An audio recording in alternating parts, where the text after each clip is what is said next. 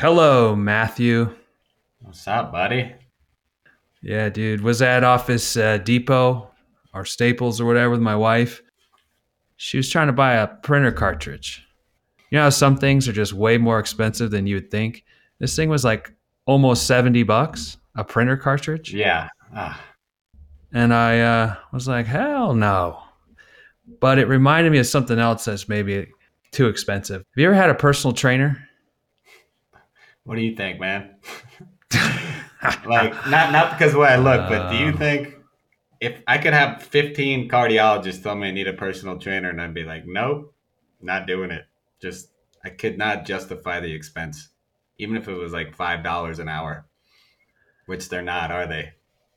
They no, are not. it feels it. I think back in '09, I was paying $100 per sesh. Can you get a guy that'll like give you a 6 month plan and check out, like, or like, because it adds up pretty quick. Like if you're the type of person that needs it just for motivation, like to get your ass in the gym every day, you're gonna be out like 400 or 500 bucks a month, right? Minimum. Yeah, if you need it a lot, yeah, I know. So, some people get it 2, 3 times a week. So you do the math, Matt. So what's talk to me? Personal trainer, ink cartridge, connect it, baby. Bring it together. Just things that cost a little more than you would expect. Was there another option on the ink cartridge? Because sometimes it's like, nope, HP number 36. Hey, the ink cartridge was a setup for the personal trainer because this week we're talking about how to stay in shape in middle age. Okay, we don't need to go back to the printer cartridge. People just can use that as a reference for things that cost too much. Talk a little bit about personal trainers, where you should be going, Matt. Can we tell the audience? It seems like we've been talking for 2 minutes.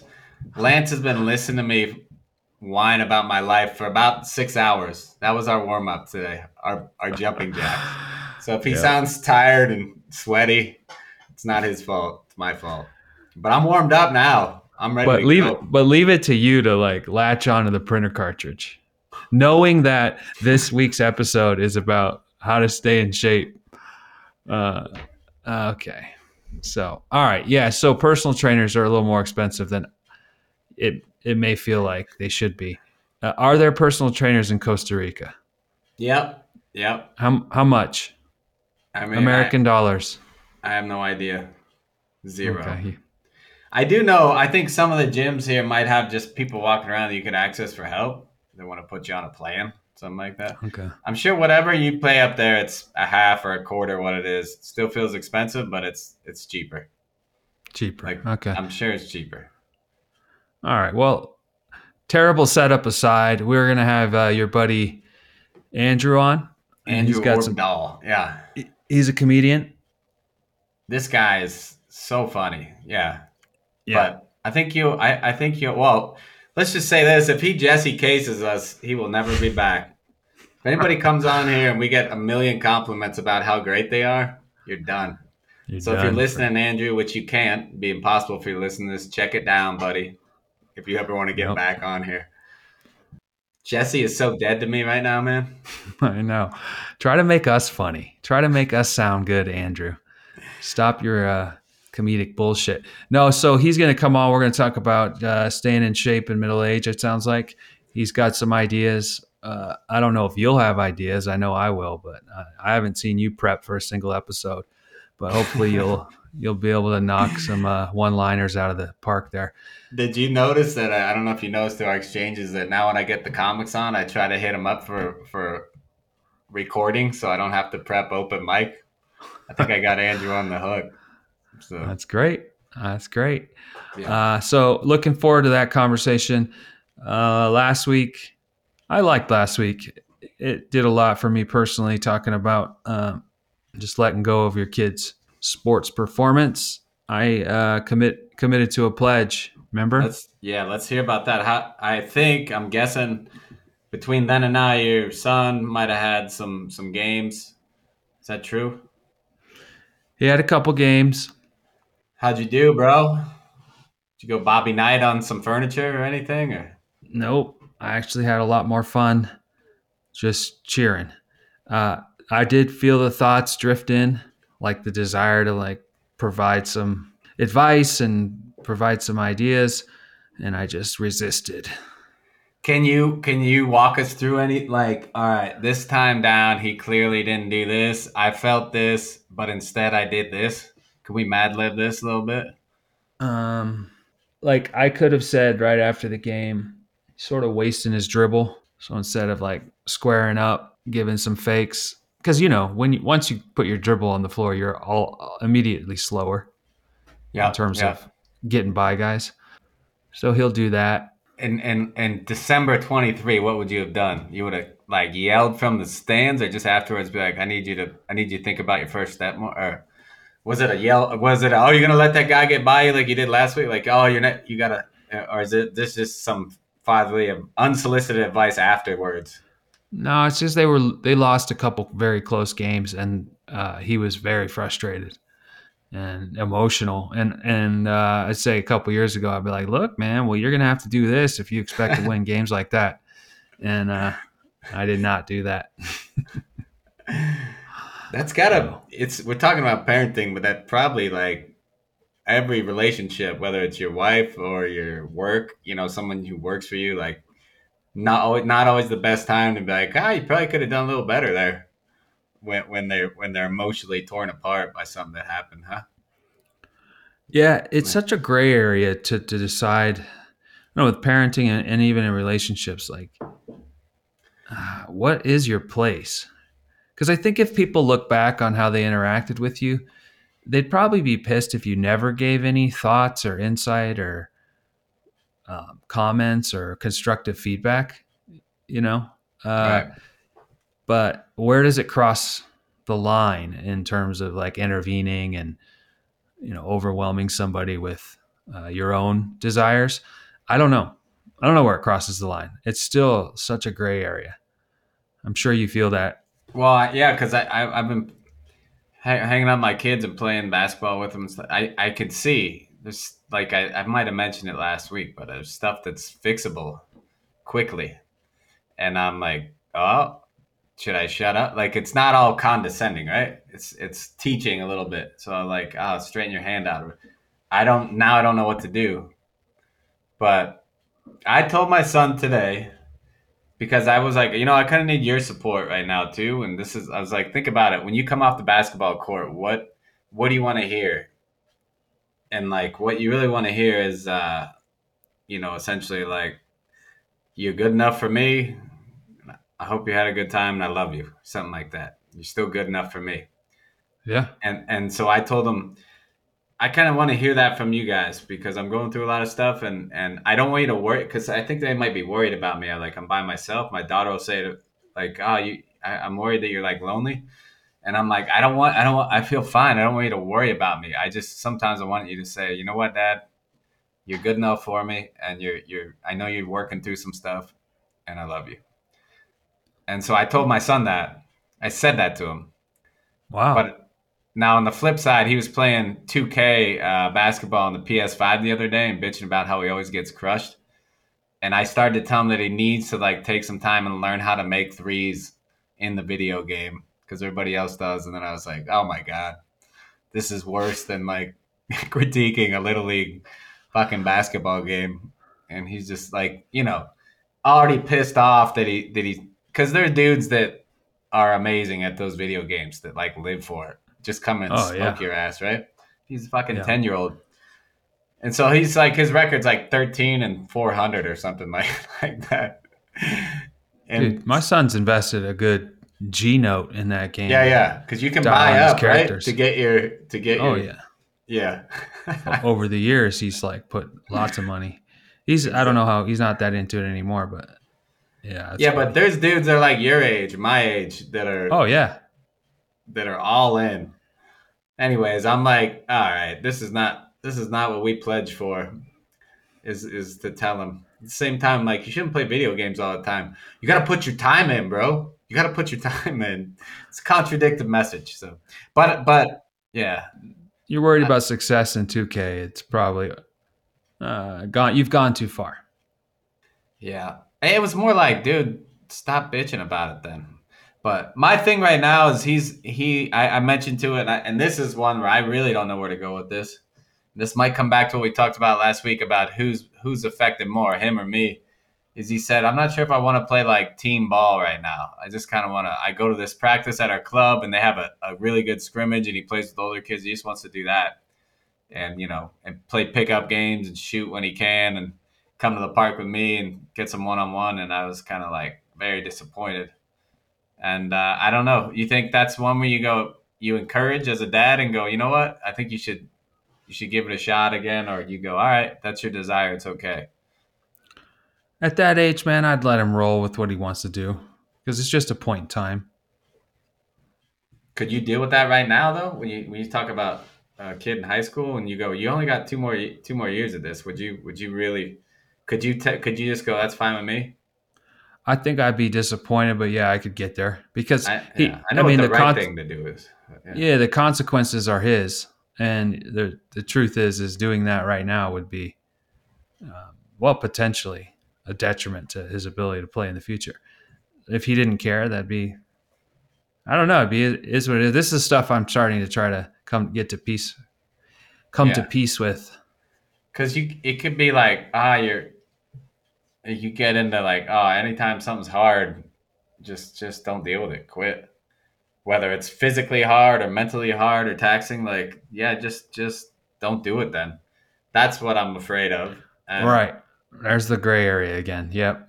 Yeah. So, well, it sounds like we need to have another episode on this BS.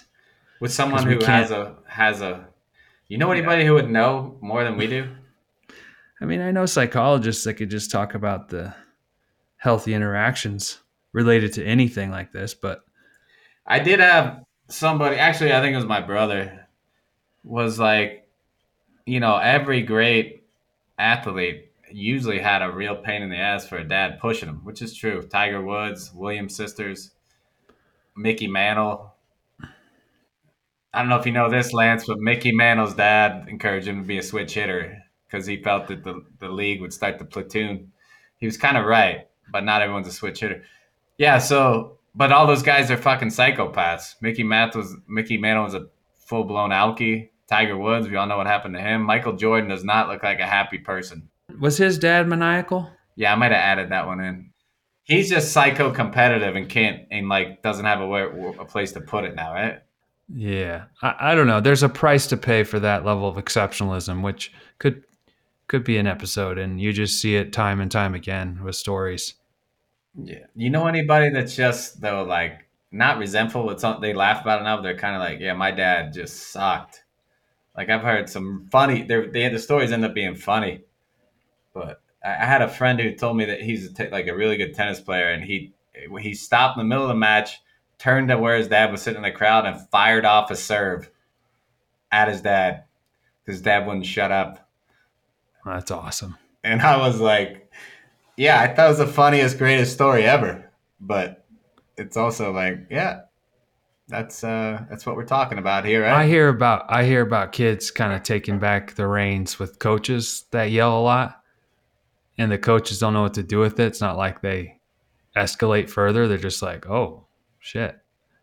Yeah. Kid just bites the coach's head off. The coach has been riding him. That's a tough cycle, right? As a coach, like, because if you ramp it up, then you're just going to be in this like just constant who's going to win that battle, right? Right. I wonder how those crazy dads are doing later in life. I wonder what's filling their cup. Maybe it is what we're going to talk about this week. Cue the transition, Matt, to close out the intro. Exercise. Maybe they're doing heavy deadlifts, buddy. One arm curls is what some of these guys are doing, buddy. Yes, sir. One arm curls with some sort of high alcohol content cocktail. Have you heard of turnkey systems? What is it? It's a life changer. Have you heard of turnkey systems? What's it do? It inspires you. Have you heard of turnkey systems? Where do I get it? Anywhere. Have you heard of turnkey systems? Who's using it? Everyone. Have you heard of turnkey systems? Is it online? Yes, it is. Have you heard of turnkey systems? Do I wear it? If you must. Have you heard of turnkey systems? Will my family like it? Indeed. Have you heard of turnkey systems? May I touch it? You're not ready. Turnkey, turnkey, turnkey systems. Have you heard of it? Have you heard of it?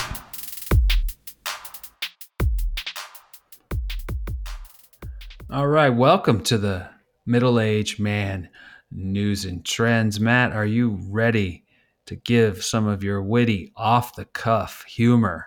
I'm hoarse from the intro, so you might have to do the heavy lifting. Oh, damn, segue. All right, buddy. First article comes from WebMD. Now, I don't want you to spend a lot of time talking about this person's name. Her name is Poonam Sachdev. She's a doctor. Is that Irish? Ignore the name. We don't need jokes about it. But she recommends exercises we should avoid after the age of 50. Number 1, leg extensions. Hurts the kneecap. Back extensions. Risky for your lower back. Behind the neck pull downs. Messes with the shoulders. Jumping exercises. Injury risk. Overhead press. Hard on the rotator cuff. Sprinting is an injury risk, and heavy weights is another injury risk. All things you're supposed to stop or avoid after the age of 50. Matt, we're getting close to 50, buddy. What exercises are you staying away from these days? Man, I love Poonan. Like, not. I know it sounds like a sexual joke, but I love this lady giving us license to take it easy. Like, are you still doing behind the neck pull downs? No, because those started hurting in my 30s, honestly.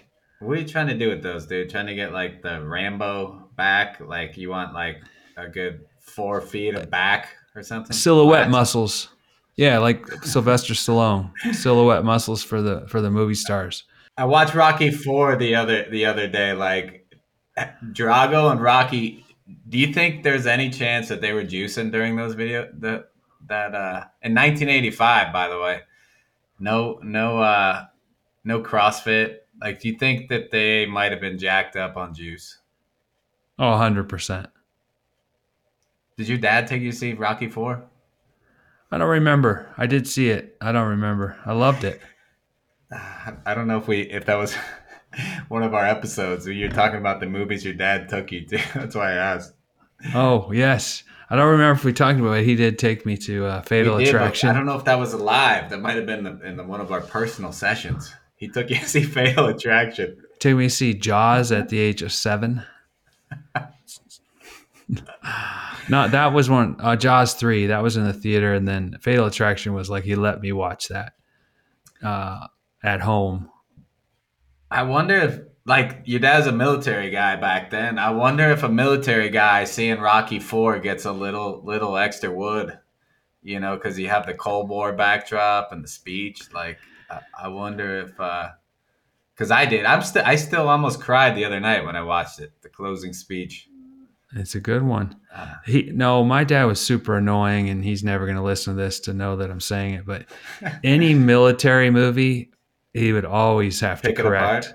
Yeah, he's like, "That is impossible, son.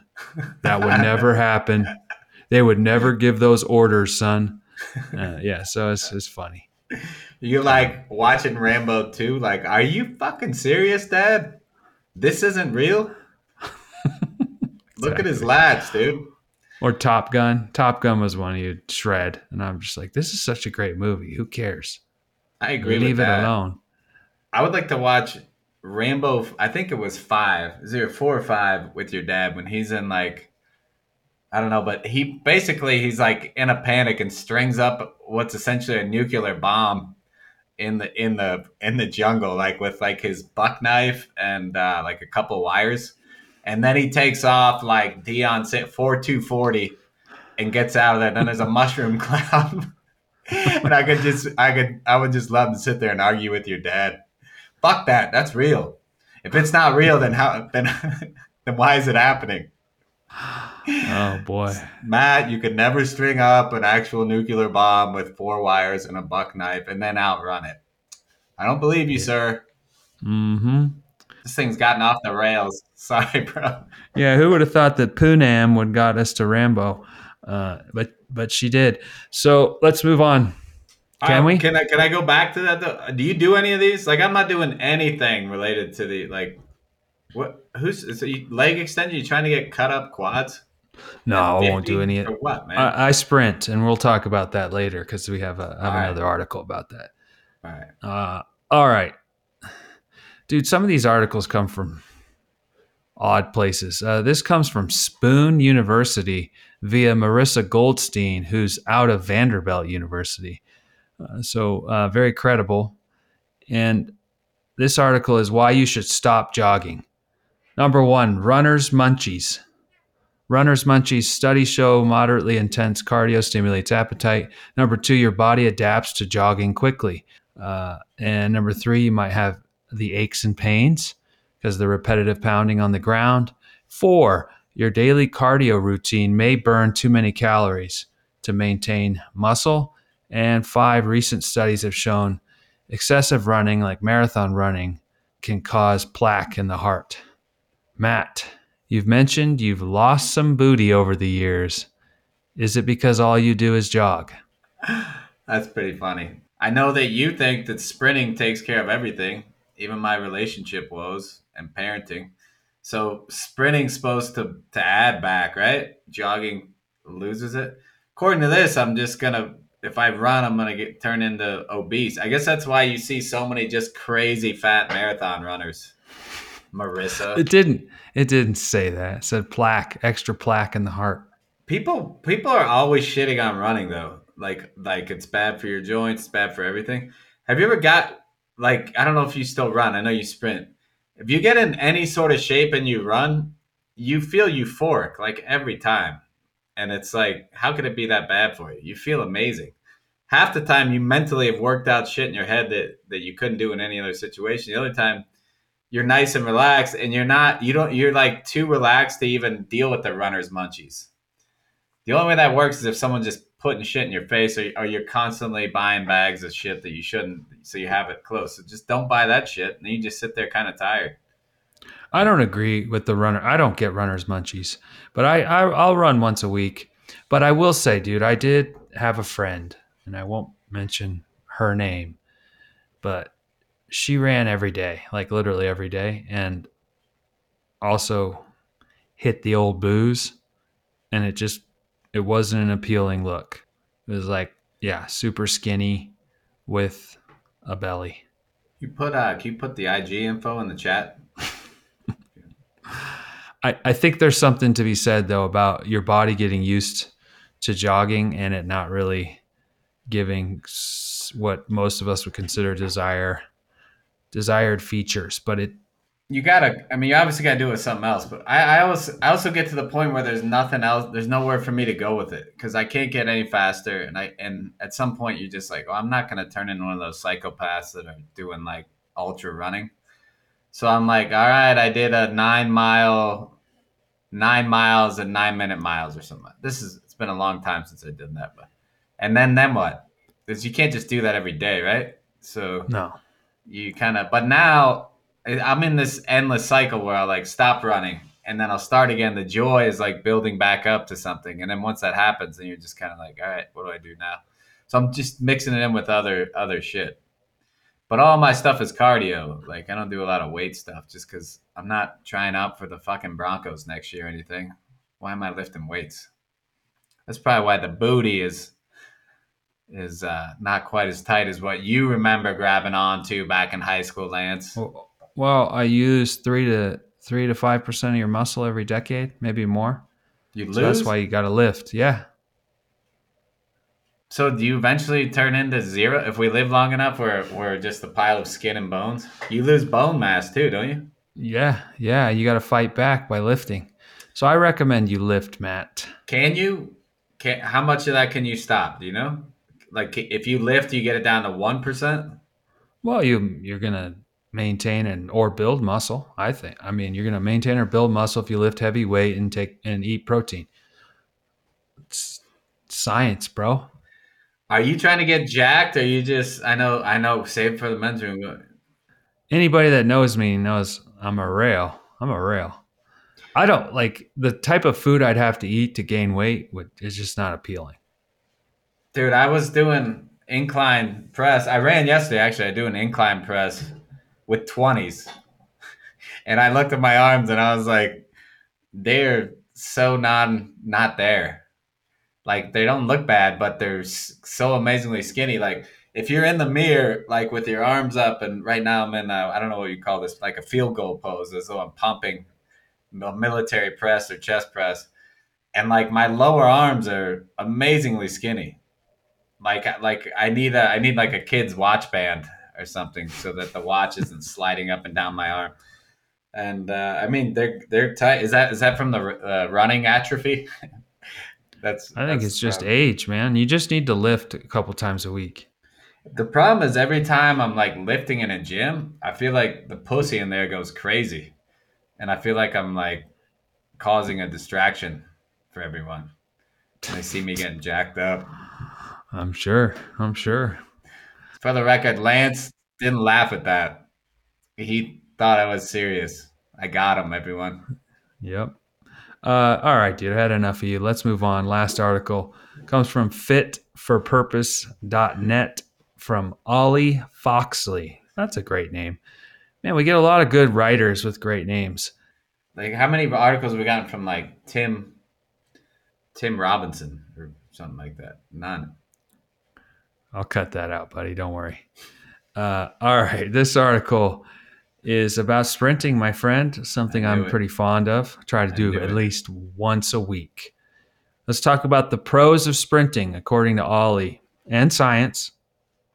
It's time efficient. You can blow yourself up in 20 minutes. You can have a great workout. It builds fast twitch muscle fibers and increases general athleticism. And sprinting promotes anabolic hormones, which keep you lean and cut. Cons of sprinting: it's hard. Number two con is it doesn't suit, straight from Ollie, it doesn't suit overweight or weak populations because of the force you put on your joints. I like you called out weak populations. Yeah, I got a joke for that. And it's also super intense and prone to injuries if you don't do it right. Matt. Here's your prompt. Are you ready? Sprinting Yeah. is my favorite exercise for maintaining my manhood. It's very empowering, Matt. Why are you so slow and white, completely absent of fast twitch muscle fibers? Oh, it's great. Oh, Now, boy. just to look inside the brain, buddy, I can't even think about that because I'm so focused on it doesn't suit overweight and weak populations because of the last time I heard that phrase, Berlin, 1929, Nazi rhetoric.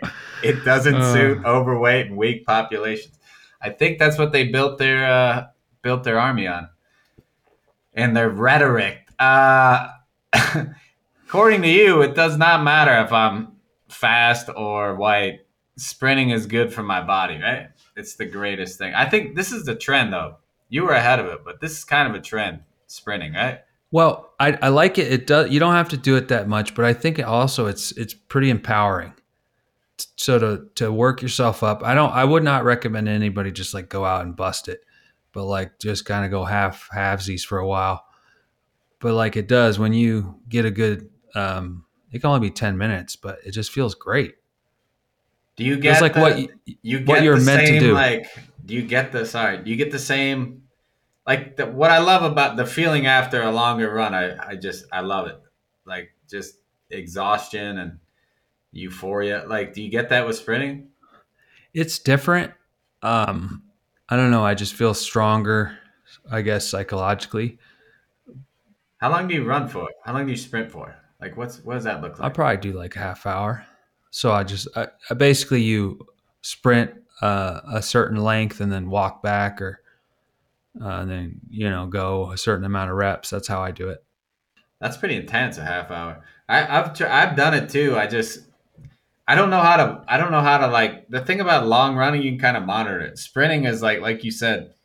when you say you can't bust it, you never know. Like you're always like, there's probably more. I could probably push a little harder, or you never know. Like, or maybe it's because I haven't done enough. You never know when you're like pushing too hard, or you're actually not really sprinting.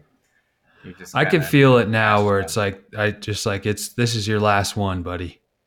I can feel my legs, my your hamstrings about to like shred. Are you trying to get like that chest pain, like you're burning lungs type thing? Is that good or bad? I'm not really having I don't have any goals with it. I just know that it's if I do it once a week, ideally twice, I just feel good. I feel good. Cons, it's And hard. it's but it's so much less taxing on my body than jogging. Because for whatever reason that concrete pounding, because if you think of sprinting, it's pretty quick and then you're Hmm. walking back to get to the next rep. Where jogging, you're just like this. One of the articles said you're just pounding constantly. Right. For a long time. Somebody yesterday who hadn't seen me in a while was like, I don't know. We were like in a passing conversation. He was kind of engaged with somebody else, and he held up his finger as if this was my body, and said, "Getting kind of skinny, huh?" Something like that. And I was like, "I've never felt better. Thank you for that."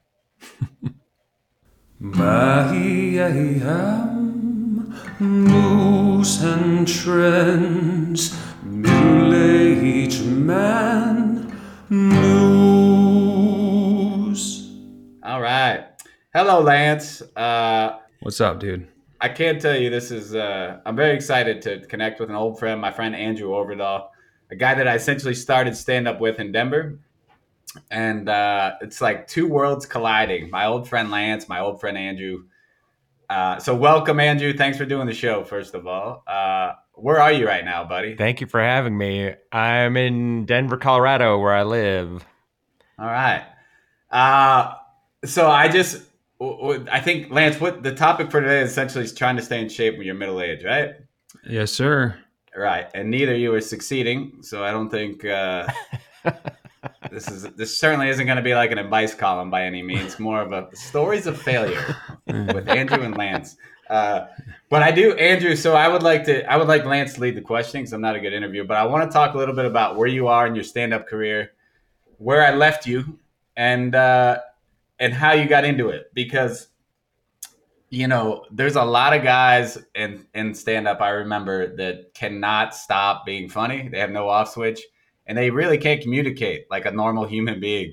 And you were never one of those guys. You were just super funny on stage, good stage presence, good joke writer.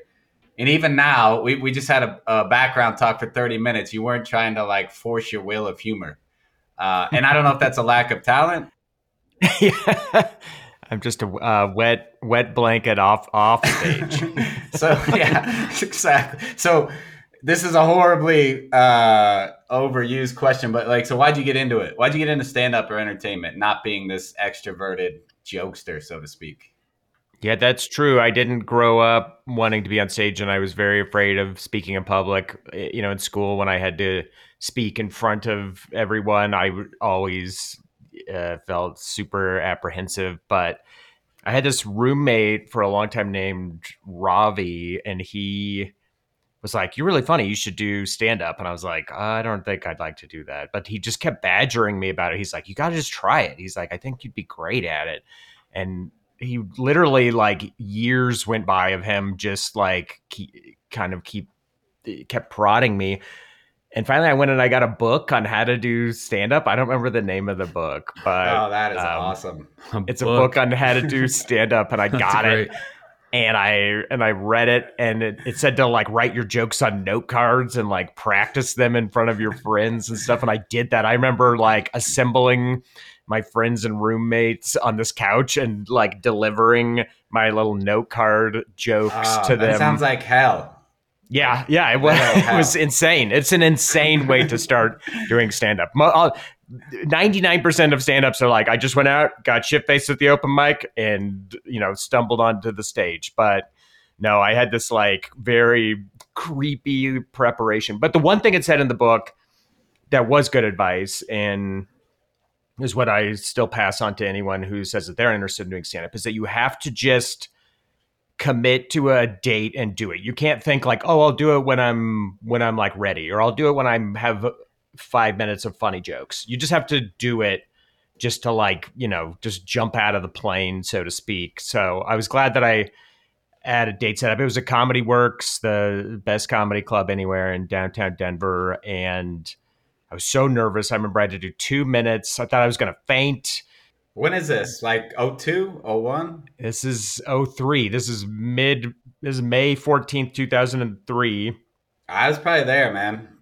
Yeah, you probably were. And I had to do 2 minutes and I went out, but they went great. And one very lucky thing that I had stumbled on was there was currently a massive highway construction project going on at the time. And I had all these jokes about that.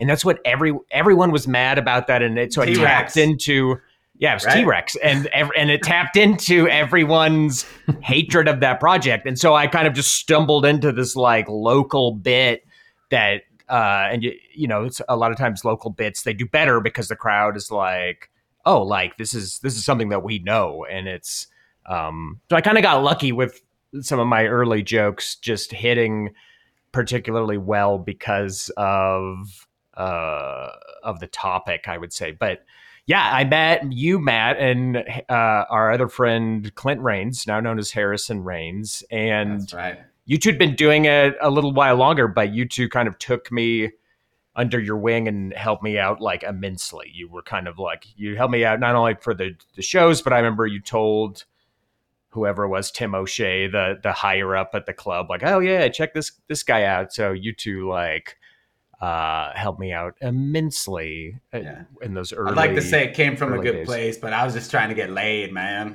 So, just kidding. There. First throwaway tag in the conversation. Yeah. And Andrew, in your comedic journey, when did you start to feel like I'm good at this? This is going well. As I said, I was pretty lucky from the jump because I got good laughs in that first set. I will say Comedy Works makes you feel good, man. Like, yeah, the Comedy Works is like it's like T-ball. I mean, the crowd was great, and so I felt pretty good from the jump.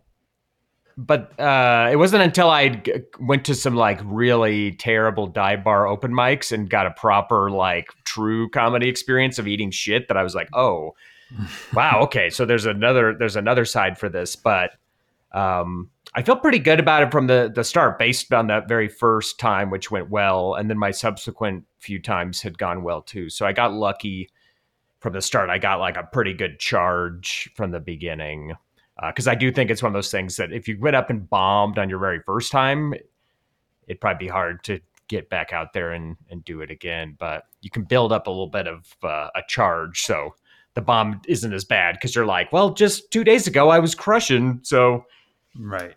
Yeah, I'll tell you this. Andrew has besides the jokes, he has like like a very comfortable stage presence, like a bit of a wry smile, but like a childish, youthful smile that's like very engaging. So I never really, he doesn't have like a bad set. I don't know if he's so dark and dreary in normal life, but then he gets on stage and he's kind of like, I don't know. Do you realize that? Like you think about that when you're on stage? I just remember Harrison or Clint and I were like, this guy's funny. Like even if you weren't landing jokes, you just had this like presence that was kind of amusing, like, but not in a forced clownish way. That was also some advice I got from our friend Josh Blue, comedian Josh Blue. Like very early on in my career, he's like, you should like smile more on stage. He's like, sometimes you look like you're just like pissed up there. And I was like, really? Because I do have like resting, like pissed face. Like a lot of times people,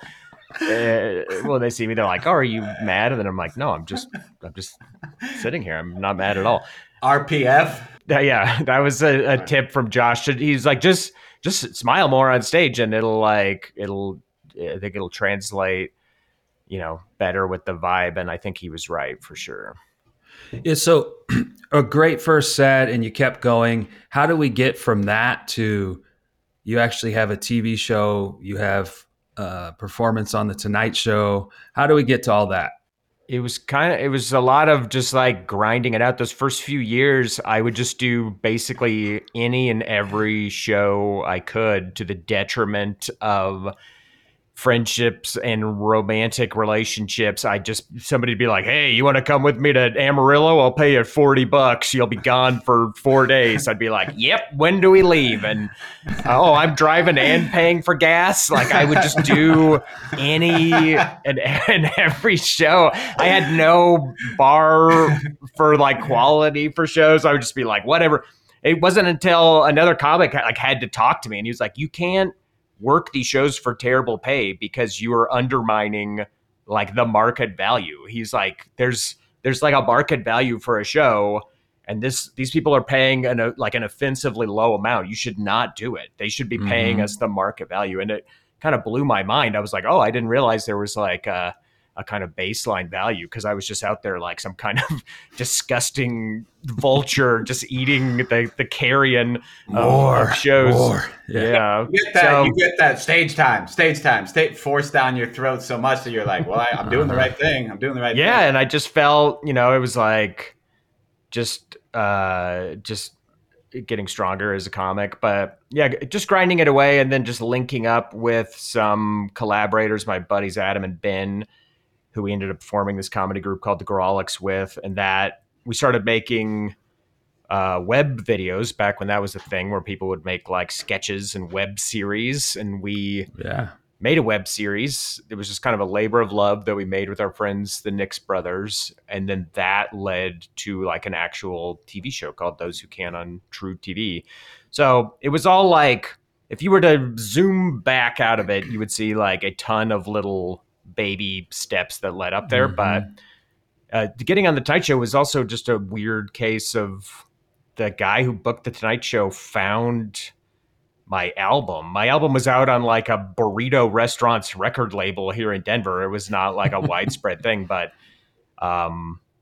luckily it had just spread through word of mouth, my very first album, and it had made some top 10 list in New York City. And the booker from that looked at that top 10 list, listened to my album, and booked me on the Tonight Show off that. So you never really know when you're doing stuff at the moment. You might think like, oh, nobody's really listening to this, or no one cares about this effort, but you truly don't know like where it could end up and where it will go. So just doing it is worthwhile, in my opinion. Who was the host when you were on there? Was that it wasn't that long ago. Jimmy Fallon. Oh, okay. No, I don't know. I just Johnny Carson. It was Johnny. Yeah. It was Johnny Carson. Yeah. I don't accept the Jimmy Fallon Tonight Show as a real Tonight Show spot. No. Only Steve Allen is the Steve Allen I consider legit. Now, did you have any depression after reaching some of these milestones? Like, you got a TV show where you reach these points. Was it like, I made it? Or you hear a lot when people hit these success points that they get a little down? Yeah, for sure. You do like you do kind of feel lost sometimes. When I was making the TV show, I was honestly so busy and exhausted, I didn't really feel the same emotional ride, just because of the level of involvement that it took. But after the TV show, yeah, for sure, I felt that kind of slump and that depression. I think that's a big part of being in any kind of entertainment career, is these like highs and lows and everything that goes with that. But yeah, I definitely had some lows after the highs. I think that they just naturally correspond with each other. Yeah. Is to follow up on Lance's question, I guess you said you had the show was essentially 3 seasons. Like, I don't know, you don't have to talk about this, but like, how does it end? Like, is that a kick to the balls? Like, does it end because the contract was fulfilled, or is there like a meeting where someone goes, we're not picking you up again? Or like, how did it end? So every season, well, actually, no, the second season they ordered while we were still making the first season, which was lucky because then we had no suspense. But then the third season, they made us wait quite a bit. There was a lot of like back and forth, like, are we going to do this? And so we were kind of like, like left in limbo, and that's a terrible place to be because it's hard to get other work because you're still technically under contract with your TV show, but you're not doing it, and it keeps getting pushed back. And there's all these like rumors of like doesn't look good, maybe, and you're on these calls, and it's basically like a big coordinated kind of like pep rally sales pitch where you're like, let's do it. Let's make another show. We're, we're going to do it and it's going to be better than ever. And, and so we got a third season. And then after the third season, there was also a period of limbo and we were waiting and we were, just hearing the rumors and everything. And there was this like merger between Time Warner and AT&T that was happening. And that's part of why we were left in limbo, because they were like, we don't know the fate of a lot of stuff, after this merger. And like a lot of people, I thought this merger was stupid because I think syncing up an entertainment platform like Time Warner with a idiot phone company like AT&T doesn't do anyone any good. Anyone who's ever experienced AT&T has never been like, I wish these people made television and movies. Like that's never happened. And so Adam and I were on a podcast in Kansas City, Missouri, and just doing this podcast, just joking around and riffing. And we were kind of talking about the show being in limbo, and I was like making fun of the merger, and as was Adam. We were just kind of like, I don't remember what I said, but it wasn't like complimentary, the idea of this merger or whatever. And somehow the execs at this network found that podcast and heard it. I don't know if they have like interns where they're like, find every single thing that these people are talking about there. They found that podcast, they listened to it, and we had a meeting, and they were like, it sounds like you don't want to work together with us anymore because of what you said on that podcast. And we were like, what? Holy shit. First of all, I was blown away that they'd found this podcast, like, and that they'd listened to it and heard that. But it was like, it has nothing to do with working with you. We were making fun of this like merger with AT&T, which we like, I mean, I guess technically, I shouldn't be like bad mouthing a business partnership like that, but it's also like I'm not an employee of Time Warner or AT&T. Like I should be able to talk about either of those companies, in a candid way. But I guess they were like, they had other reasons too, but like they were like really upset about that. But it was very illuminating of like, oh wow, you would think that like people making television, they live in Manhattan, they have all these projects, and they're still somehow like finding and listening to this like Kansas City podcast to hear you badmouth a merger with AT&T. It was very strange. But ultimately, they just were basically like, we're not going to do a third season of the show. And it wasn't just because we talked shit about the merger, but it was among their reasons. And so that was very haunting, because it was like, oh no, did like I ruin the show? And I was like, if they scrapped the show because I was making jokes about a merger with AT&T, then I'm fine with it. Because that's like, at no point was I like, I hate making TV with these people or anything like that. Like we did everything that we were supposed to do. There's a joke about marriage in there somewhere, like about just stupid comments that blow up to way bigger than they need to be. Well, at least thank God Adam was there. At least you didn't have to take on the fault all by yourself, right? He was doing the podcast.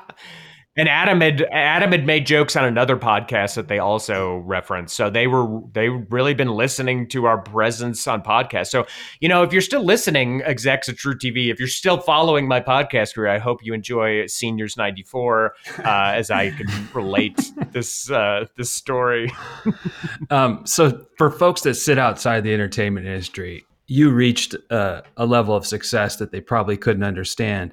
And now you're in Lakewood, Colorado, and that probably maybe doesn't make sense to them. So how do you get from that entertainment success, and again, I'm speaking from a layperson's perspective, to where you're at now, which, by the way, I'm not saying you're not doing great, buddy. You look like you're doing great. So how do we go from there to where we're at now? By the way, are you in Lakewood? I know you. No, I live in Denver now. I was you moved to Wash Park. Yeah, Lakewood was boring. I was in Yeah. Lakewood, but now I'm in Denver. But okay, so you're doing better. So yeah, exactly. I'm moving up. So I was living in Los Angeles after working on the shows. Living in Culver City in Los Angeles, great neighborhood. Had an awesome house. And my ex, I'm divorced, and my ex had moved out there with my daughter. They lived nearby. It was great, but no surprise, it was incredibly expensive. LA in general, pretty expensive place, but Culver City, being over on that west side, was especially expensive. And so my ex didn't want to live in LA anymore. She wanted to move somewhere else, and I did not want to move somewhere else because I was like, this is like where my career is. And so there was just kind of a lot of like back and forth of where, what our solutions could look like, because we have like 50-50 custody of my daughter, and I want my time with her and my ex wants her time with her. So neither one of us wanted to give that up. So we basically had an ongoing discussion of where we could live that would work out best for everyone. And so there's just a whole bunch of cities we went through, and we ended up landing back on Denver because it was kind of like the common denominator, where like my folks live here and my ex's folks live here. And we knew it well. I was born, raised here. So that's why we ended up on Denver, and I was able to take money from the show and like buy a house. That's when I lived in Lakewood. I bought a house in Lakewood, and so yeah, it was. And then when the pandemic hit, it felt kind of risky at first, and then the pandemic hit, and everything became like remote anyway, and it became a new world where like just joining people remotely like we're doing right now became a very normal thing. So it didn't feel as like awkward through the pandemic as it initially did. But I do wish I'd been able to stay in LA. I liked living in LA, and I think I would definitely have more opportunities there. But I'm still working on projects from here. It is like a new landscape where you can kind of work on stuff from anywhere. So that move was necessitated mainly just for like child and custody issues more than anything else. If I had my way, I would not have moved back to Denver. If anything, I would have moved to like Seattle or Portland, Oregon, something like that. Just remember, people are listening, Andrew. Yeah, sorry, Denver, eat my ass. How about that? No, but it's good to hear. I just think because we could get lost, and folks could get lost in the TV show, the Tonight Show, all this stuff, and that there's life going on behind the scenes. Right now, there's like a real middle-aged man with a daughter who's got all the same probably issues that Matt and I have with our kids, and you have the ex. You have all this stuff that I think our show is interested in exploring. So it's I'm also unemployed, so it really couldn't be worse. Bring it, Andrew. That's great. I know we could do a 10 series episode on dude. I think I remember when you guys were was it Amazon? You guys were with somebody else first or something. They put out like a feeler, or there was like a contest for your show or something like that. Yeah, we made the show first for this Amazon contest. We made it in Denver. We called in favors. We made it for a budget of like $50,000, which in the world of TV sitcoms is like that's nothing. And we made it for Amazon, and it ended up not winning the contest, which we found out later was like not even I don't want to get into the behind the scenes, but it was not really a contest anyway. But we did not win the contest. But luckily, just having that exposure is what led to that True TV. Again, that's another like baby step on that thing where you might think of it as a failure at the time, like, oh no, we made an episode for Amazon and it didn't go anywhere. No, but years later, someone saw it, and then we got in the back door at True TV that way. So yeah, we did make an episode in Denver. But I remember, I think we had a conversation. I was still talking to you guys. I don't know if I had moved yet, but you said something like, if this actually works out, it's like you pulled the biggest, because you said something like I believe you're a high school dropout, right? Did you go to Heritage or Rapo or something? Yeah, like that? Heritage down Littleton. Went to Heritage. That's where my son goes, man. That's cool. Oh yeah, nice. Yeah. So you should tell Lance why his son should follow in your footsteps, drop out, and then maybe he'll get on the Tonight Show 20 years later. Well, first of all, I didn't drop out. I got kicked out. Big that's better. That's cooler. Yeah. No, but the conversation was like, if I can pull this off, it's like double birds to the world. You were like, I did it. What everyone said that you can't go along this path, and I got out, and I don't know. Well, it was something like that. Career in the arts is maybe the only place where you can get away with that. But coffee barista. Yeah, if I would give any advice, my daughter is also in high school, and my advice would be to just stay in school and do well and finish it. It's really not that hard, right? Yeah. I was a very bad teenager, very, very naughty kid. So, my advice is to stay in school, get an education. Doing comedy is great. Making movies is great. Making music is great. All these things are great, but you could talk to anyone in the entertainment world and they'll tell you that it's a very feast or famine occupation. And in our new world of all this like AI horseshit that's out there, a lot of these industries can like evaporate overnight. It's like you could be a commercial illustrator and suddenly there will be zero market for human illustrators. And same with like music and writing, and there's so many like fields that can just be replaced by this trash AI Lance, I think technology. Now's the time to tell them, right? You're not talking to us right now, Andrew. You're talking to robots. Well, I'm getting deep faked. Yeah, exactly. I'm on Deep Fake, the podcast. I was going to just do a hard transition into our physical fitness because I didn't want Matt to get caught up on the AI jokes, but I wasn't fast enough. So we want to talk a little bit about keeping fit in middle age. And Andrew, you're in Wash Park. And for folks that aren't in Colorado, Wash Park is a place where if you're in the middle age, park. Yeah, and you go jog or walk, you can feel pretty shitty about yourself pretty quickly. Yeah.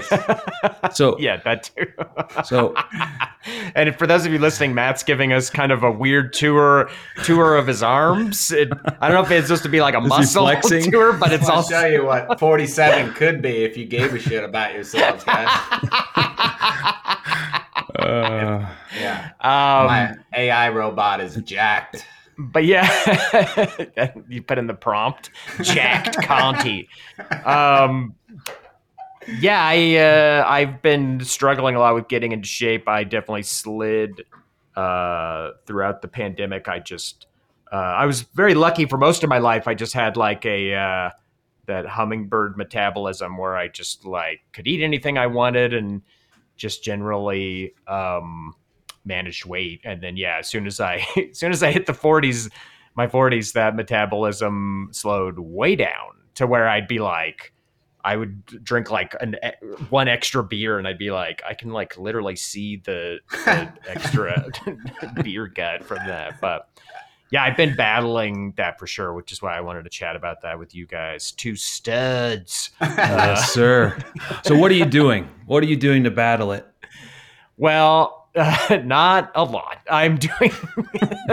Are you still a cyclist? I was saying earlier when we were hanging out back 20 years ago, you were pretty avid. You were on your bike like all the time. Yeah, I would say the best shape I've been in my life. There's two instances. One was when I was working as a bike messenger in Denver. I was riding my bike all day, every day. I got around on my bike, even like recreationally. I was in great shape then, for sure. Weren't you one of those fixed gear tools too? Like all in? What's that? Fixed gear. Weren't you like a fixed gear tool too? One of those guys? No, I had a fixed gear bike, but that wasn't like my number one bike of choice. Yeah. But just admit like it. Admit this it, cool bro. like 9-speed city bike. But The second best shape I was in my life was post-divorce. I got really into yoga. I was doing yoga every single day. I had this like membership at this place, and I was just doing yoga out the butt. And so I was in great shape then too. Those are probably the 2 times in my life where I was in like the best shape. And then, I definitely slid on riding my bike. I still do ride my bike, but currently it needs a tune up, and it's one of those things that you just keep like putting it off and putting it off, and it's like, dude, it's been like 8 months since you realized your bike needs a derailleur adjustment or whatever. And I'll do a bit of running. I like to run with my dogs, but again, I kind of fell off with that. So I've just been trying to get back into it. Now at 47, all my joints are starting to like hurt just for doing nothing. Like I'll just be like, oh man, my elbows and my knees are feeling sore. So, I've been working out at the rec center doing the elliptical and the stationary bike. I do the sit down stationary bike. So it looks like I'm getting ready for like a paddle boat tournament or something, the bike that you just sit on. But the low one for people with prostate issues. Yeah, I guess. Yeah. But I've been trying to like take those baby steps in there, because also I've had an issue where I'll just try to cannonball back into working out, and I'll like hurt something, and then I get sidelined for a while, and then it's hard to get back into it there. So I'm really taking it like old person, one step at a time, getting in shape. But man, it is rough. It is rough being when you were walking around the gym and you see yourself in the mirror and you're like, I am the worst person here. What's your core motivator? Are you trying to get back out on the scene? Are you dating? No, I'm not dating. But I don't know. I should be. It's mainly because I just don't. Fat is better for stand-up, though, right? Slightly overweight is better than like ripped. Like, have you found that your laughs per minute go up proportionally per pound of you get a little chubby? You get a little chubby. I think the main motivator is just like general health. My doctor told me that there's this new study that came out that said that 30 minutes of exercise is twice as good for you as smoking is bad for you. We all know how bad smoking is for you. It's very bad for you in terms of the overall health. Just 30 minutes of exercise a day is double the positive benefit as smoking is bad for you, which was kind of sobering, because I was like, wow, that's quite a bit, because smoking is pretty terrible for you. So right.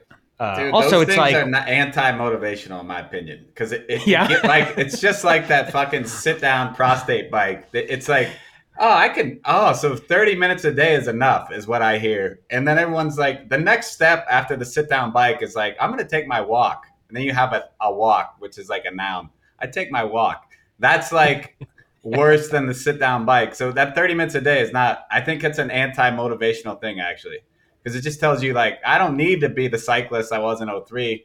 I can sit down on that fucking bike. I see what you mean. For Yeah. 30 minutes. Well, for me, I'm winning. I just need the baby. And so at this point, it's like, if it's just 30 minutes a day, then start there, and then build back into it. But I can definitely see what you mean there. But it's also just an issue of like, as now going into the last phase of my life. Jesus.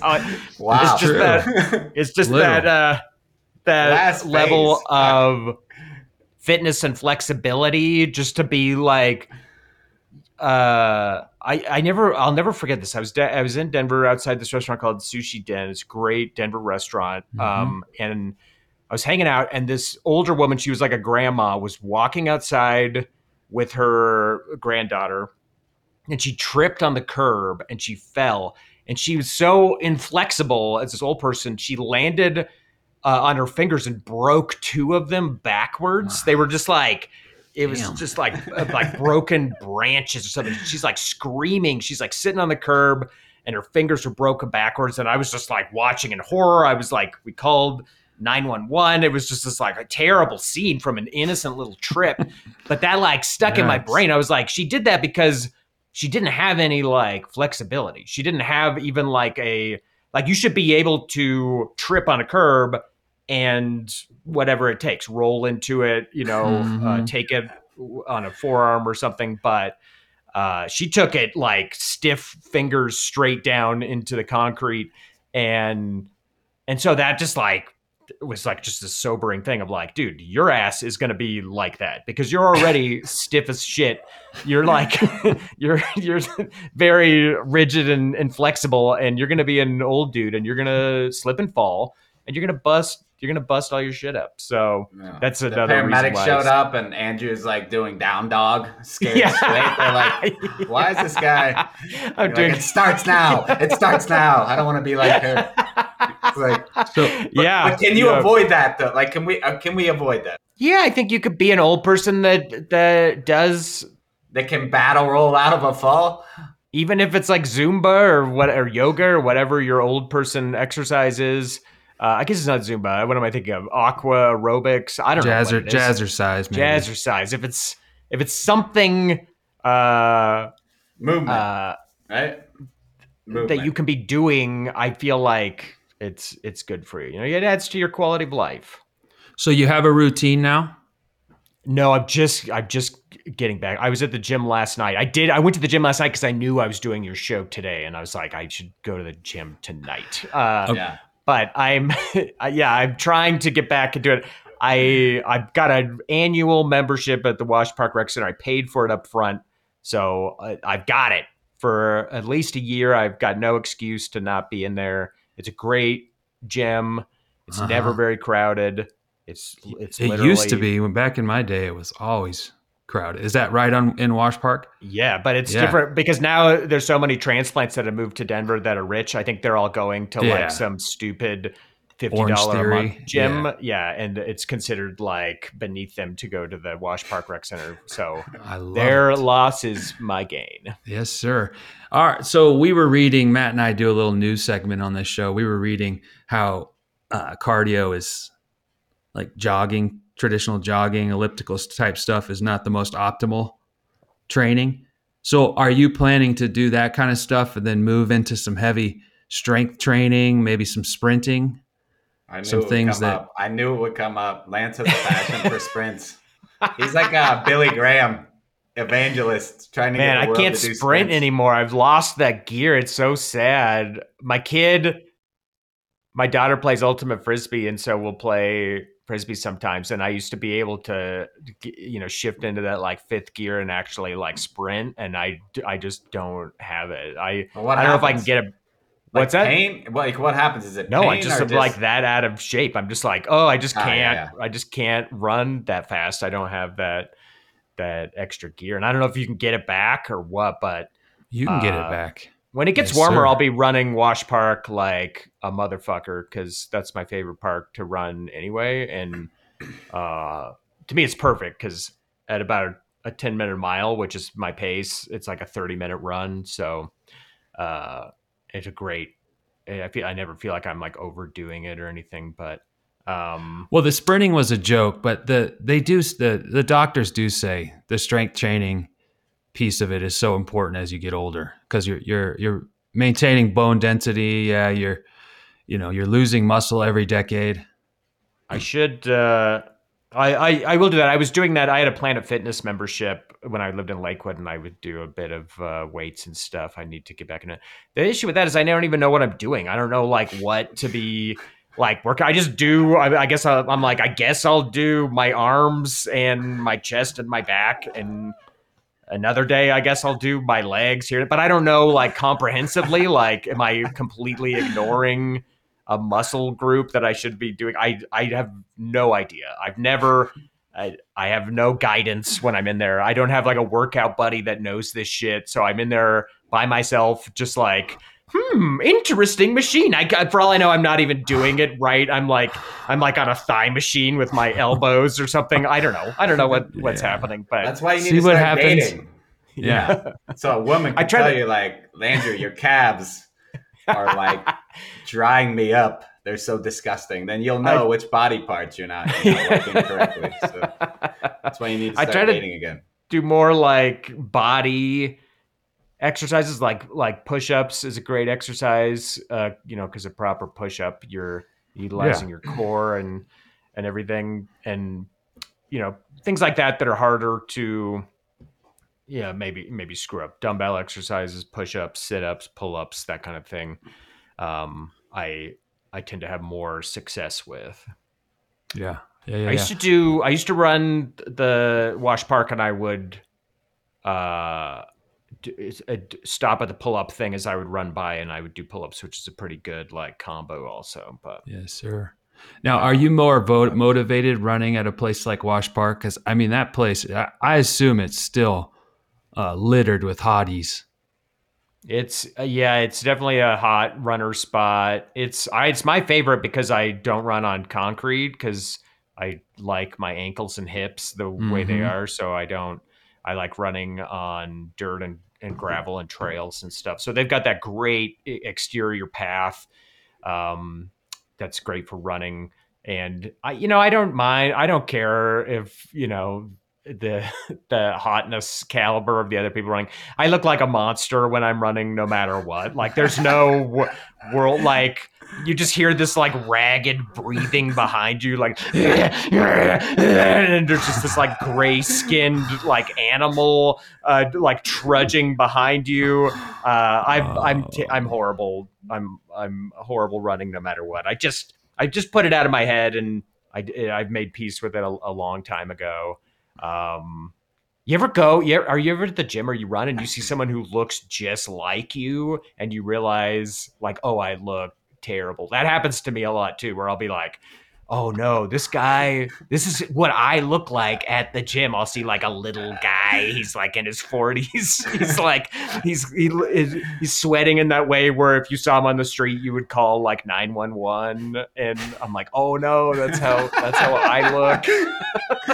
That's like the gyms have mirrors all around. And so you're like looking at an image. You're like, look at that piece of shit. Oh wait, that's me. Mm-hmm. That's just a different angle. Whoops. Yeah. From behind. Yep.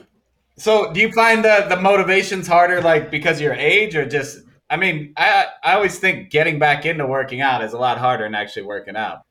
Yeah, I think it's just the life habits of like, dude, you got to carve out that time of your day and you just got to do it. You can't procrastinate it. Mm-hmm. It should be like a fixed thing, not a objective or like an option. You got to make it like a fixed. And part don't think of it as a hobby. Think of it as like part of your life. Like, and when it's warmer, I'll do more stuff. I think it's easier, when it's nice and warm outside, you can just do more like physical activities in general, like hike and stuff like that. But when it's cold out, man, it's brutal. But luckily I've got these two huskies. I don't know if one of them's right behind me, but they hate our podcast. They hate the show, but they require a lot of exercise. So I'm definitely walking a mile or two every day, no matter what. So there's a little baseline there.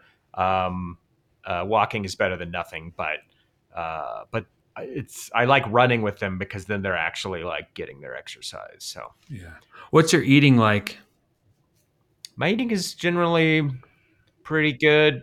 Walk me through. What kind of foods? It's pretty varied, I guess. I would say that eating shitty is my only vice, though. Like I will every now and then, I'll have In-N-Out, I'll have a cheeseburger, I'll have some pizza, something like that. But disgusting. I usually, what's that? Wow. Yeah. Disgusting, Andrew. Disgusting. Yeah, it's my only vice. I quit drinking and I don't do any drugs, so a little junk food is my. I thought you were vegan, actually. Is that what? I was forever ago, but that was before you and I met, I think. Oh, all right. Well, I knew about it. I was definitely not a vegan comedian, or you would have heard about it on stage, right?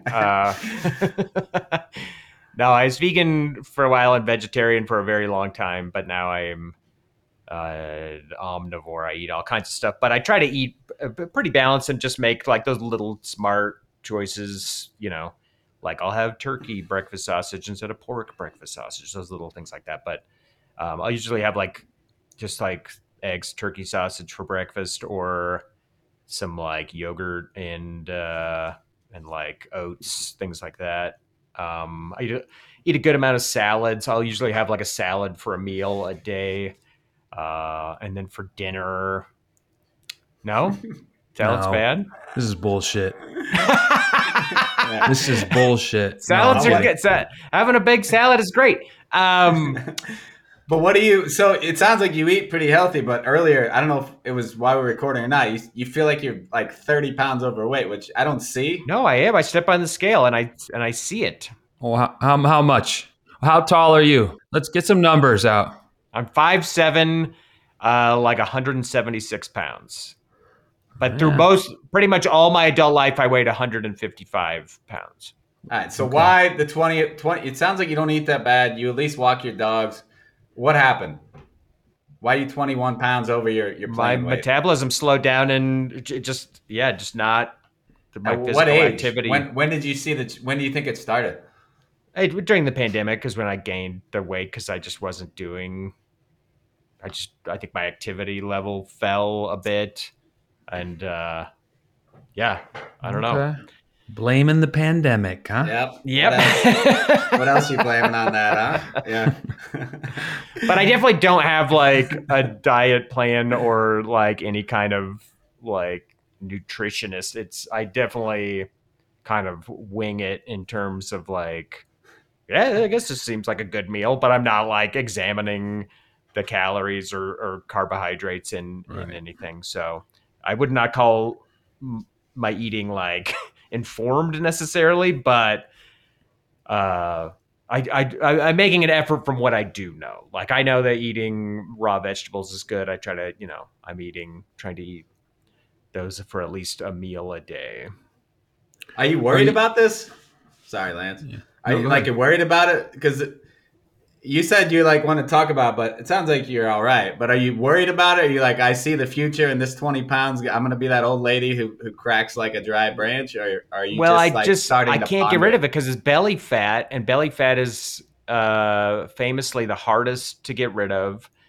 And it also, like, belly fat is a big indicator of like other health issues, like heart disease, things like that. It's like, it's not a good thing to have belly fat. So it's like, I want to get rid of it and like tune myself up. It's not like a current worry in as much as it is like it's like a nagging problem that I'm like, I want to get rid of this and I want to get back on track, even if it takes more maintenance because my metabolism is not picking up the slack. I want to elevate my fitness back up to a better level for sure. What do you two do? Let me turn it back around on you. No. Turn it around. It's not how this show works. Lance, I don't know, but Lance, I'll tell you, from the head and shoulders, looks pretty fit. Who knows what is below the shoulder level? And Matt, you always seem like you're in pretty good shape. You want me to get back into the poses? You got you got kind of like a high school tight end build. Oh yeah. Well, I'll tell you this. I'll go first, Lance. Believe it or not, yeah. So I think for me, I actually don't find that we change that much at this age. What I'm finding though is like the startup is harder to get it going. Once you're in the process of doing something you like or working out and eating healthy, it's pretty easy at this age. But I do think the startup is harder, and that's why you see a lot of people at our age start to do shit like triathlons and shit because they either like look like they're from Oshkosh, Wisconsin, and they're 400 pounds and know how to cook a good brat, or people are like jacked at this age. It seems like because it's like all or nothing.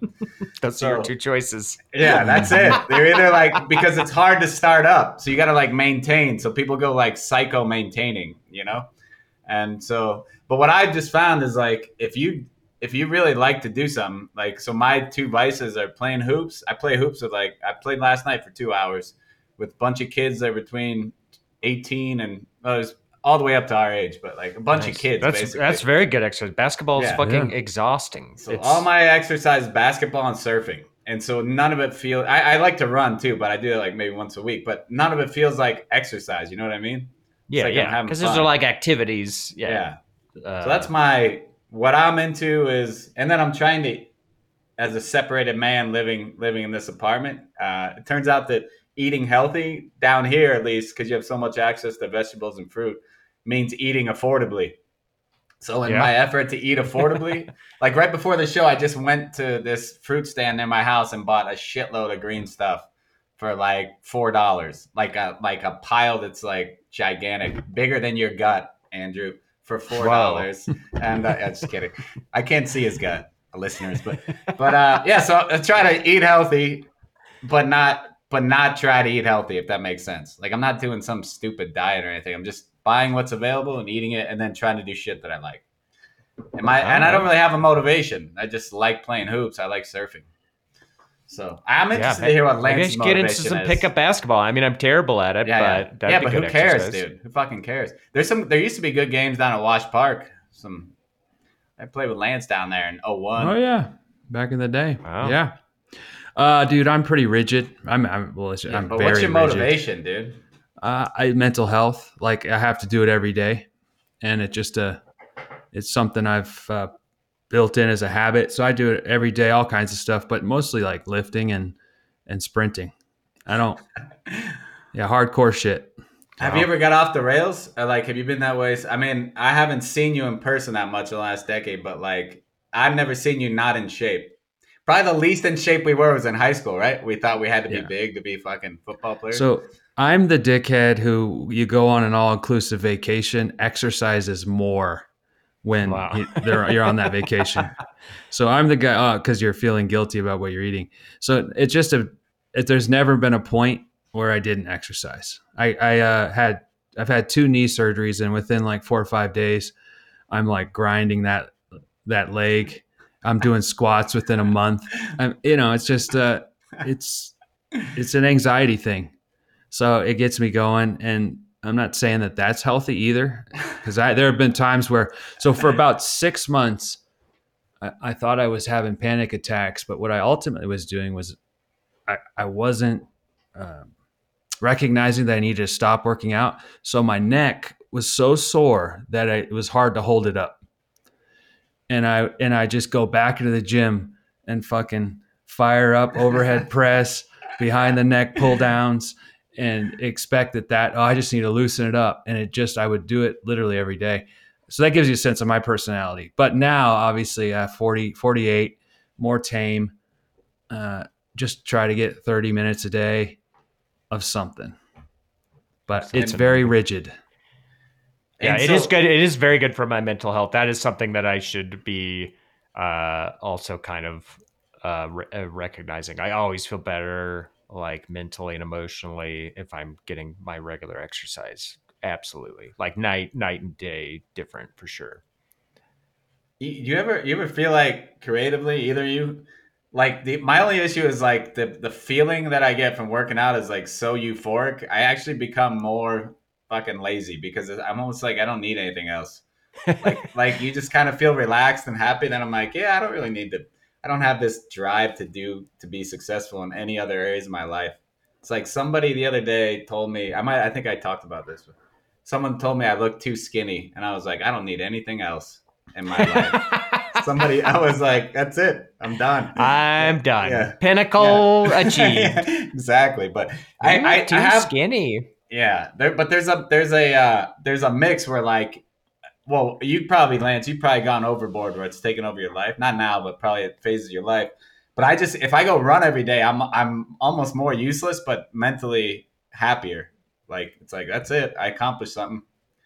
Let me go eat my black rice and fish and 6 kilos. That's the other problem is a lot of times if I when I'm working out, then I get so hungry that I'll like eat a lot of stuff. And I'm like, I think I'm undoing the benefit of this exercise because I'll have like 2 dinners because I'm just really hungry. And so that's not great. Runner's munchies. Yep. Yeah, that's right.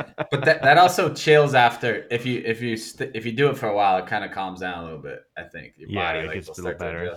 That's what I like about running is that it is always hard for me. Other exercise I can kind of get into the groove of it and it becomes not very difficult, whether it's like cycling or yoga or something like that. But with running, it's always hard. At no point in my running career has it ever been like this feels easy. Like it's always hard for me. And so that's kind of why I like how? Like you're sucking wind, or like your body's sore, like or mentally you just like can't, just I the want to stop. Yeah, it's kind of like everything. It's just like the effort of like doing it and just maintaining a pace and everything. I definitely get into shape enough where I can like run and talk. I had a running buddy for a while and we would just like talk the whole time we ran. So I could get to a point where I was doing okay in terms of the like the fitness level of it, but it's still like just difficult to keep that pace up. And I guess I just never felt like I'd plateaued doing it, where it was like, oh, I guess I need to like run longer or something. I always felt like a 5K amount of running was like good. Yeah. Did you have an easier time? Like you mentioned the weather a few times. It's one nice thing about being down here is it's always nice. Like did you find that when you were living in LA that climate made you healthier? Or was it too stressful? Yeah, for sure. I was outside. I'd ride my bike to the beach all the time. I would just be like just more active in general. Here when it's cold and windy and it just like being outside sucks. But I mean, I shouldn't be complaining this winter because it's so mild that we were literally having like 70 degrees in December. So there was really nothing keeping me from playing frisbee in December out here in Denver. But yeah, I definitely like pick it up when it's nice out. But yeah, I should definitely get into like an activity like what you're saying. I think that's a useful thing, because then it's not going to work out or like having to find 30 minutes of working out. It's like, I'm going to go play basketball with my friends. I'm going to go play floor hockey with my friends, whatever it might be. It's like an activity, and there's like a little social aspect instead of just listening to your headphones, watching fucking Fox News on the gym TV getting enraged. I feel like that's so bad for my cardio, watching the news while I'm doing cardio. I'm like, why is this shit on? Like you can't watch anything else. We got to watch the fucking news while we're in here. But God, yeah. That's an episode itself. The politics of gym TVs. It's like, who gets? Yeah, they won't change it. Yeah. How about pickleball? Pickleball, I was just going to say, I'm glad you brought that up. Pickleball. They've got drop-in pickleball at the Wash Park Rec Center. They've repurposed the gym for indoor pickleball, and people love it. People are crazy about it.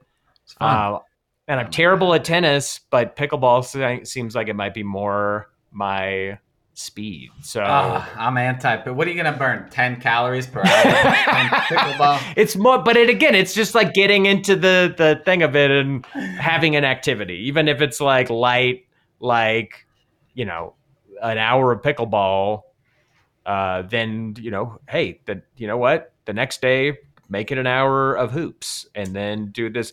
I think it's just like putting those blocks into your day to day, where it's like I'm doing something, whether it's working out or going for a run or playing pickleball, having something. But yes, I'm glad you brought up pickleball, because that is something that was on my list. He's just trying to irritate me. He's just trying to irritate me because he knows my stance on pickleball. Very negative. I guess it was invented for old people to get their exercise, so it sounds perfect. So, Andrew, you're 47. You did mention earlier you're looking at the back third of your life. We all are. Like, how are you viewing that back third? And I guess fitness plays a role, but like, what kinds of things are you thinking about?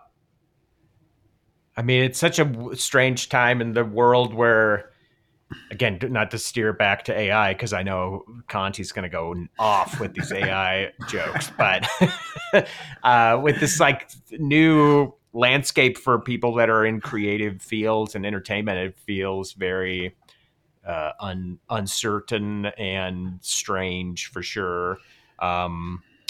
And just comedy in general as a career, it's not a career for old people. You don't realize that when you start doing it. Like, you're like, oh, I can't believe it, I'm doing comedy, I'm a stand-up comedian. And it's just like, the sky's the limit. And like, I've worked with some old comedians, but I could count them on like one hand. They were very rare. And I was usually working with them at venues that fucking sucked. Like Wits End. You remember Wits End, Matt? Oh yeah. Man, those guys are jaded. It's not Oftentimes, it doesn't exist Our, the anymore. place down in but Colorado Springs, you always got some veterans. Is it Loonies, Looney? yeah. Yeah. Yeah, there are places where you'd encounter these like really old people, but in general, it's a young person's game, and you don't really realize that. But now that I'm in my 40s and at this moment in my stand-up career, I'm like, oh yeah, it would be.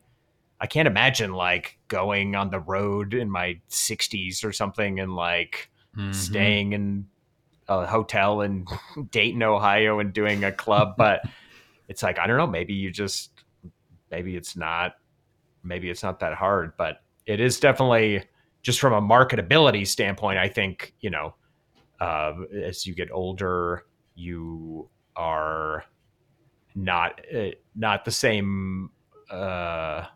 What's the word I'm looking for? Attraction. You're not desired in the world of stand-up comedy. They want, the young, new, hot shit.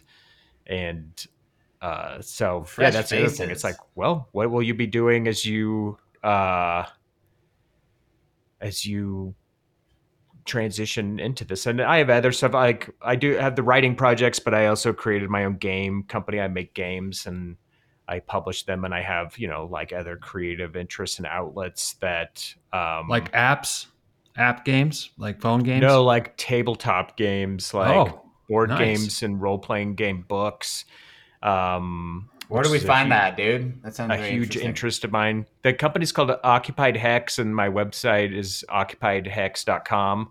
Yeah, I've made 9 games so far. It's very rewarding to make the games, and I release them on Kickstarter, which is a great platform for it. I don't know if either of you are familiar with Kickstarter, but basically a Kickstarter is where you launch a project and people can back it, and it's basically a system where they're paying up front for the product instead of you making the product and then putting it on the market like who wants it and just waiting to see who randomly wants it. With a Kickstarter, everyone who wants it is paying up front. So when you make it and order it, you have the actual number of units you need because you know how many people backed it. So whether it's like 150 or 650, you have not only the numbers, you also have the money to produce it and print it up front, and you're not like left with your ass hanging out for any of those costs. So it's a great system for creatives. You can do anything on Kickstarter. You can do books, movie projects, music. People do podcast projects. Like it's a great system. But I've used that for most of my stuff, and they've all gone great. So yeah, I do that a lot with a lot of my time for sure. So you're a true creative. That is pretty awesome. Yeah, it's like you're spread. I mean, you're not just a joke writer like Matt. That was another kick to my balls here. That's what I need. What if you don't have to answer this, but I am curious. What are all the ways you're making money? I mean, you're clearly in a creative industry, but like how? Well, that's a real girlfriend's dad question, but I'll answer it. People are weird about money, so I mean, I give you the out. I'm usually not making money. I'm usually not making money. Money. I had a day job for a while, but I got laid off 2 months ago. But the day job was it was not like a full-time day job, but I do freelance writing. I write like commercials and ads. I write scripts for internal award shows, presentations, things like that. That's just freelance though, and it happens just totally randomly.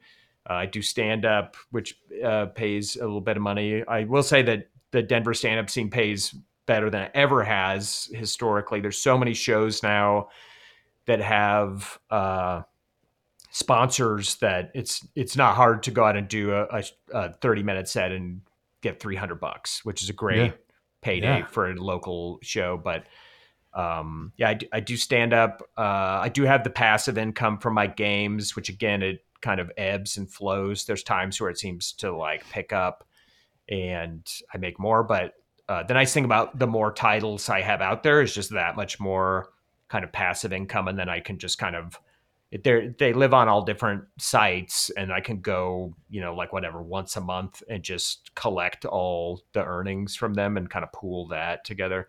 And again, some months it's like not much, and then other months it's like a good chunk. I get royalties from my TV show. I get royalties from my albums. At this point, I make more on the royalties for my albums than I do from the show. But like, if you're a comedian, putting an album out there is another great way to make passive income, because you'll get these quarterly checks From who? And every album seems to like grow it exponentially. From Apple or from Spotify or places like that? It's like Sirius. It's mostly the royalties I think are coming from Sirius Radio. Okay. Spotify pays like nothing. It pays like fractions of. Yeah. I had a bid on Spotify that had 2 million listens, and I don't know, it was worth like a dime or something. It was worth like fucking nothing. Oh, wow. But yeah, you can get paid through Apple too. But I think the best money from all that comes from Sirius XM Radio. AI. An AI explosion is upon us.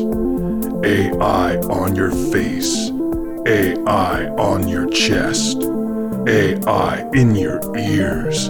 AI in your nose. A little AI in your eyes. AI, AI, AI. AI in your bum. AI in your mouth. No AI in there. AI is everywhere except in there. Part of this show, I do parody commercials, and they're all horrible. But some of them are pretty grotesque, and my wife is very angry. But I'm curious, like, about that process of writing advertisements. Are these audio? Are they just like online stuff? What are you doing there? Now that I know that people are always listening to my presence on these podcasts and everything, I want to start by saying I appreciate all the ad writing that I've been able to do. I do have a great time doing it, and but it is like absolutely like soulless writing from a creative standpoint. Like the agency will give you the brief, and it'll be like, this ad is targeting white males 18 to 34 who earn this much money a year, and we're looking to drive them to our gambling website.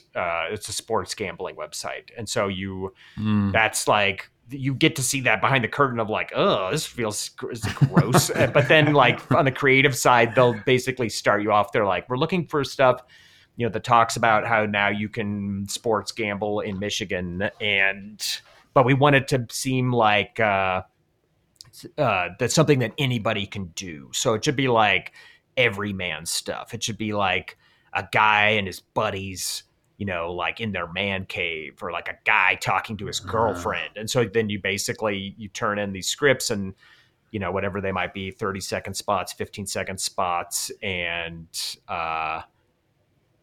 you just try to write funny stuff. But then it always comes back, and they're like, they never like the joke. So not the agency. The agency people they have senses of humor, but then the clients, they never like jokes, or they think everything is sexual. Like, you'll say the word like snake in dialogue, and they're like, does saying snake make people think of like penises? And you're like on the conference call, you're like literally to no one else. Like you're the only person on this call who hears the word snake and thinks penis. What's wrong with you? But so it's a lot of that. But sometimes it's like, it feels like it's like a comedy writing like S tier challenge. I remember I had to write a Snickers commercial for Ronald Acuna Jr., who they told me does not speak English, so he can't speak in the commercial, and you can't make any jokes or references to his baseball playing. If you don't know, he's a pro MLB player, one of the best players, and so the brief is like, he can't speak. and you can't make any references or jokes about him playing baseball, and it's for a candy bar. So it's like, go ahead, give me all your ideas for how you. And it's like, wow, this is tough. And so You're like laying out a scene, like in addition to dialogue writing. You're like, all right, Akuna's yeah, you write. It's on an basically a airplane. tiny. Yeah. Imagine writing like a sketch, like a comedy sketch, Ah, but yeah, yeah. it's 30 seconds long, and it's like a guy's hanging out with Ronald Acuna Jr. and uh, Ronald throws him a Snickers bar and the guy fumbles the catch or something. Like it's, I don't even remember what I ultimately chose for it, but it was very tricky. There would be parameters like that were, I would write ads for like Marvel movies, Disney stuff, and like a lot of sports properties. We would do these ads. I don't know if have ever seen these ads, but they do these mashup ads where they're like, they have a movie like Jungle Cruise with The Rock or Thor or something, but then they like intercut like NBA stars in the action as if they're in the movie. I don't know if you've seen these ads. They play them during games and stuff. But I had to write a good amount of those too. And those were very tricky because they would just send you a bunch of clips and they'd be like, make these two NBA stars like they're also on the Jungle Cruise and they're like talking about it in this. And so you'd have these clips and you'd have to like write around the clips and like stitch it all together so that it kind of seemed to make sense. But it's a tricky business because you'd want to have like a portfolio for it, and all of the finished product were not like what I wrote. Like I would write to the best of my comedy abilities and be like, okay, like I think that this is pretty funny, and then it goes up the chain and it gets rewritten or tweaked and whatever. And so when I would see the actual like clip of it, I'm like, oh man, they took all the best jokes out and it's like this. But you run a portfolio, so you've got this portfolio of stuff, and it's like the stuff that I wrote was way funnier. But with ad writing, you just have to kind of swallow it and put whatever gets made into the portfolio. Did you get this look from your like? What's the attraction to Andrew? Because you have experience writing for a TV show, or because I'm a comedy writer? Yeah, it's either stand up or that I wrote on a TV show, but you have some sort of representation, right? Like I don't like. No, if Lance wanted to pursue this, like how does somebody get into it? Besides them hearing, I get into it just through word of mouth because it's either comedians do it, and so that I've gotten in just by somebody like kicking side work to me where they're like, I'm too busy to do this. Can you do it? Yeah. And then you're kind of like in the rotation because they have like a bullpen of freelance writers they use. So you want to kind of just get into their bullpen and so that you're in the rotation or whatever. The other way to get it would be to just get a job as a writer at an ad agency, which is what I've been trying to do and seems to be much tougher. Despite having a great portfolio, you would be hard pressed to find an ad writer with a stronger portfolio of clients than the people I've written for. It's like Coca-Cola, Facebook, BMW, the NBA, MLB, Marvel, Disney. Like these are like top tier clients that I've all written stuff for, and I've never even gotten a sniff from any ad agency for ad writing. So I'm not sure.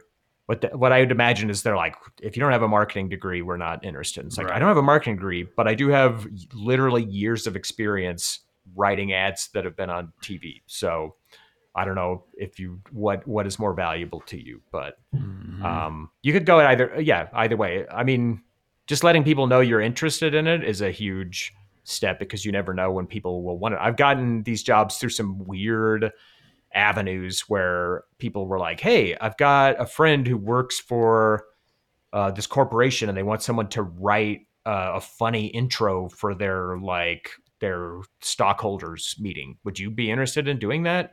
And then if you can do that, and who knows what doors they'll open, because if they like that intro you met, then they're like, you know what, we've got a different presentation that we need you for. Again, like I said earlier in the show, you never know like what these like at the time seem like little things can lead to down the road that ultimately make them worth doing just for that reason. But just let people know that you're interested in doing it, and if you want to do it in a bigger scale, try to get a job with an actual ad agency. Well, all right, Andrew. Appreciate you being on, man. It was awesome. Yeah, sorry I talked y'all's ears off, but No, that's what we wanted. I feel like we covered all the bases. When's the next live show for you guys? For the Grolics, we do it the last Saturday of every month. At the Bug. It's in Denver? Mm-hmm. In Denver at the Bug Theater in the Highlands. Yeah.